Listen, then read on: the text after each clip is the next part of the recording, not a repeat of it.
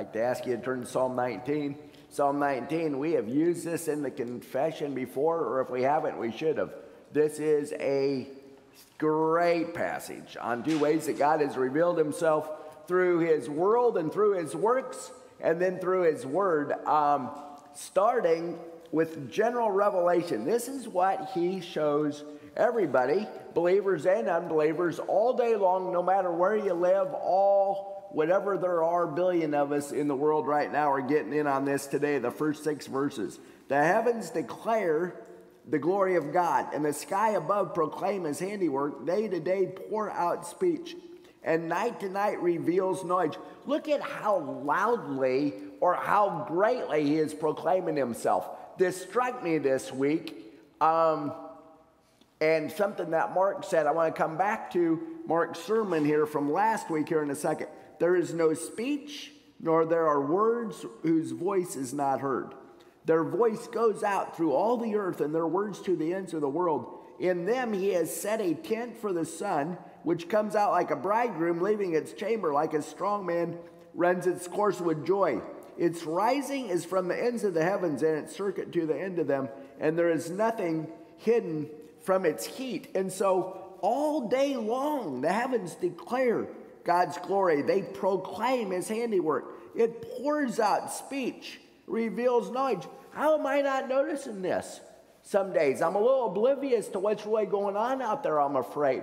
Let's pay attention with the way the Lord is proclaiming his glory out there. And Mark, you were talking about those pebbles in the shoe, right, from last week. I'm wondering if we should use this a little bit more to put a stone or two in the shoe, right? How about that sunrise that's in my rearview mirror all the way on the way to school? I should probably talk to somebody about that when I get to school. It's like, well, did you see what the Lord painted there in the sun this morning?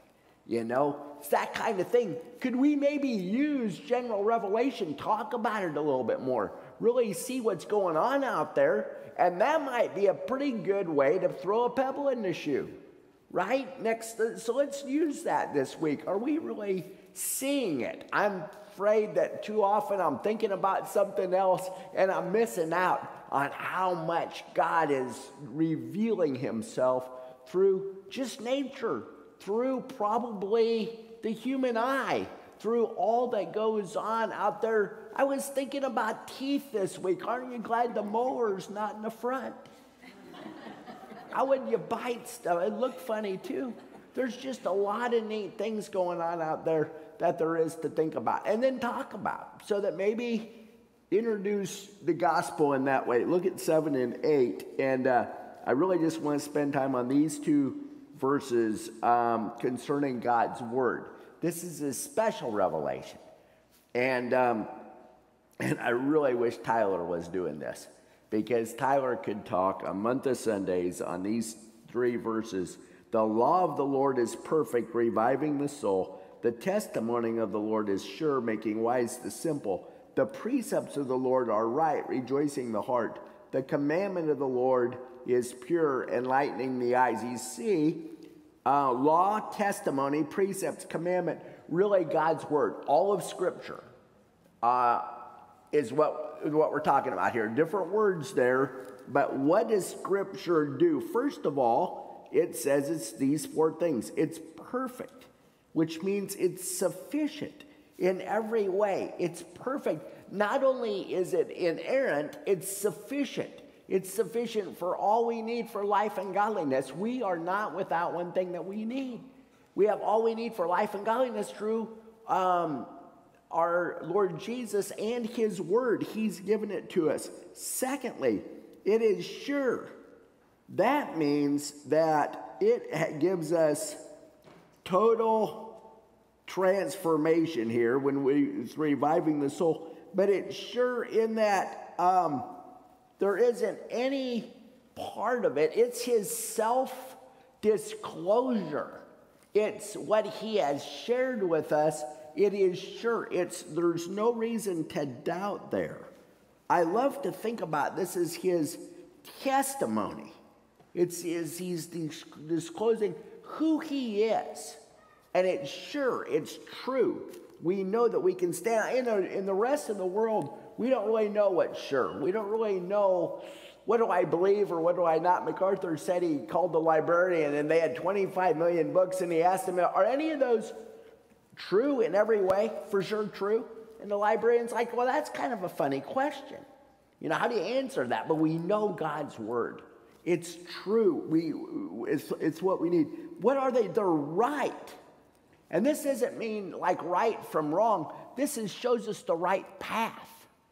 We need to know the right path. It shows us that. And then it is pure. It is pure.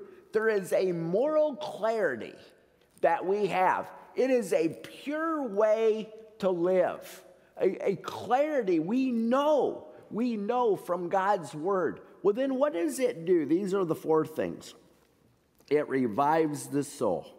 It revives the soul. I have got to go back. Yesterday, Jared Smith and Sam shared with us a total transformation that has happened in their life.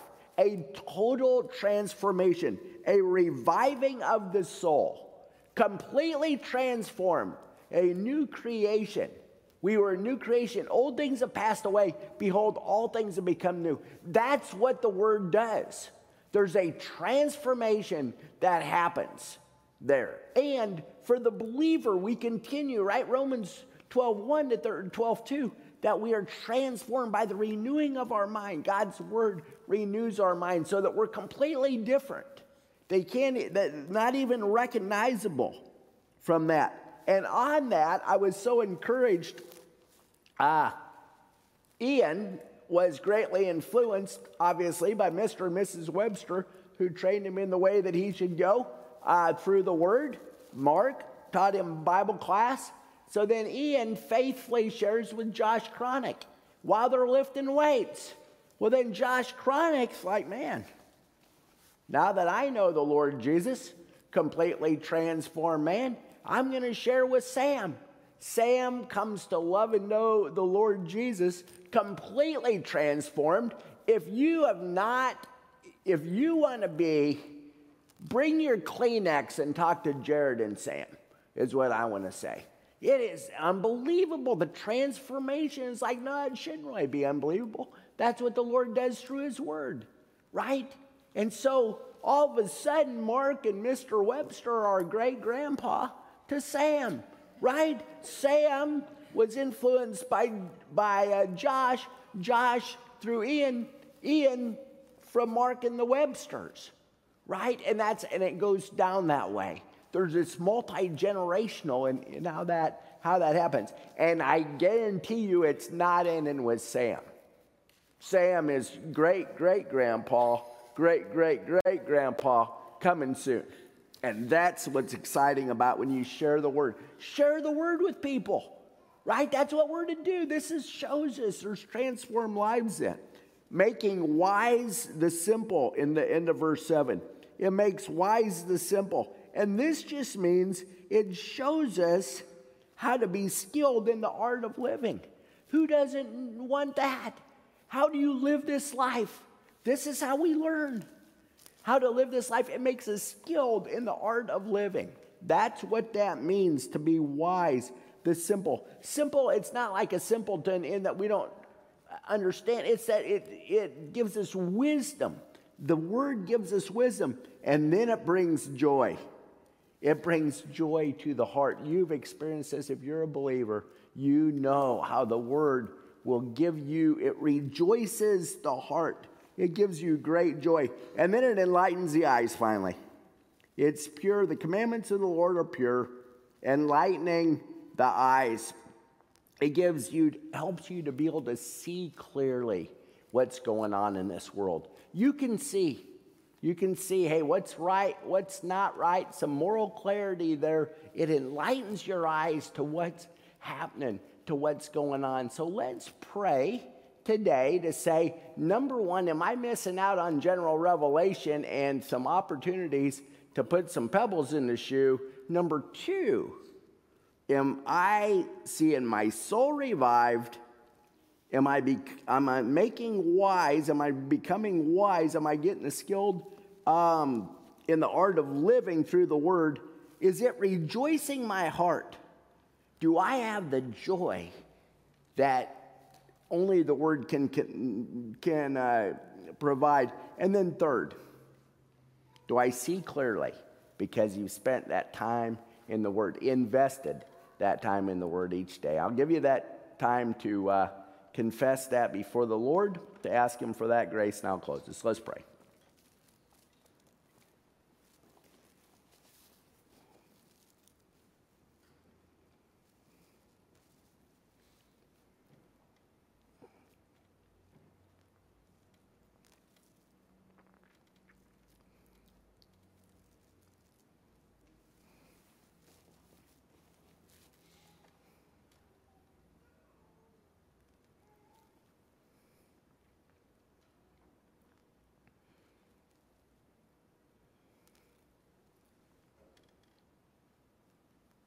Gracious Father, I'm so grateful.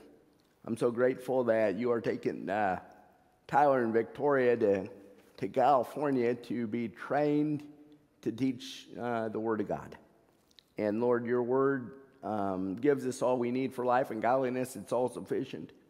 And we see in this great passage what you will do through it. And Lord, we pray that when our soul needs revived, when we need transformation, we would go to it. And when we see those who are lost and they need to be transformed, that we would take the word to them. Faith comes from hearing, and hearing from your word.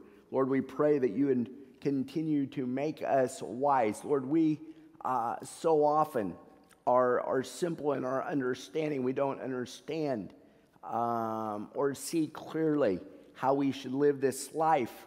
We're missing out on the skill of living this life wisely and taking advantage of every second of it. Lord, we pray that we would invest in your word. We would bathe our mind in your word, that we would meditate in there day and night and observe to do all according to all that's written there. And then you're going to make our way prosperous and successful.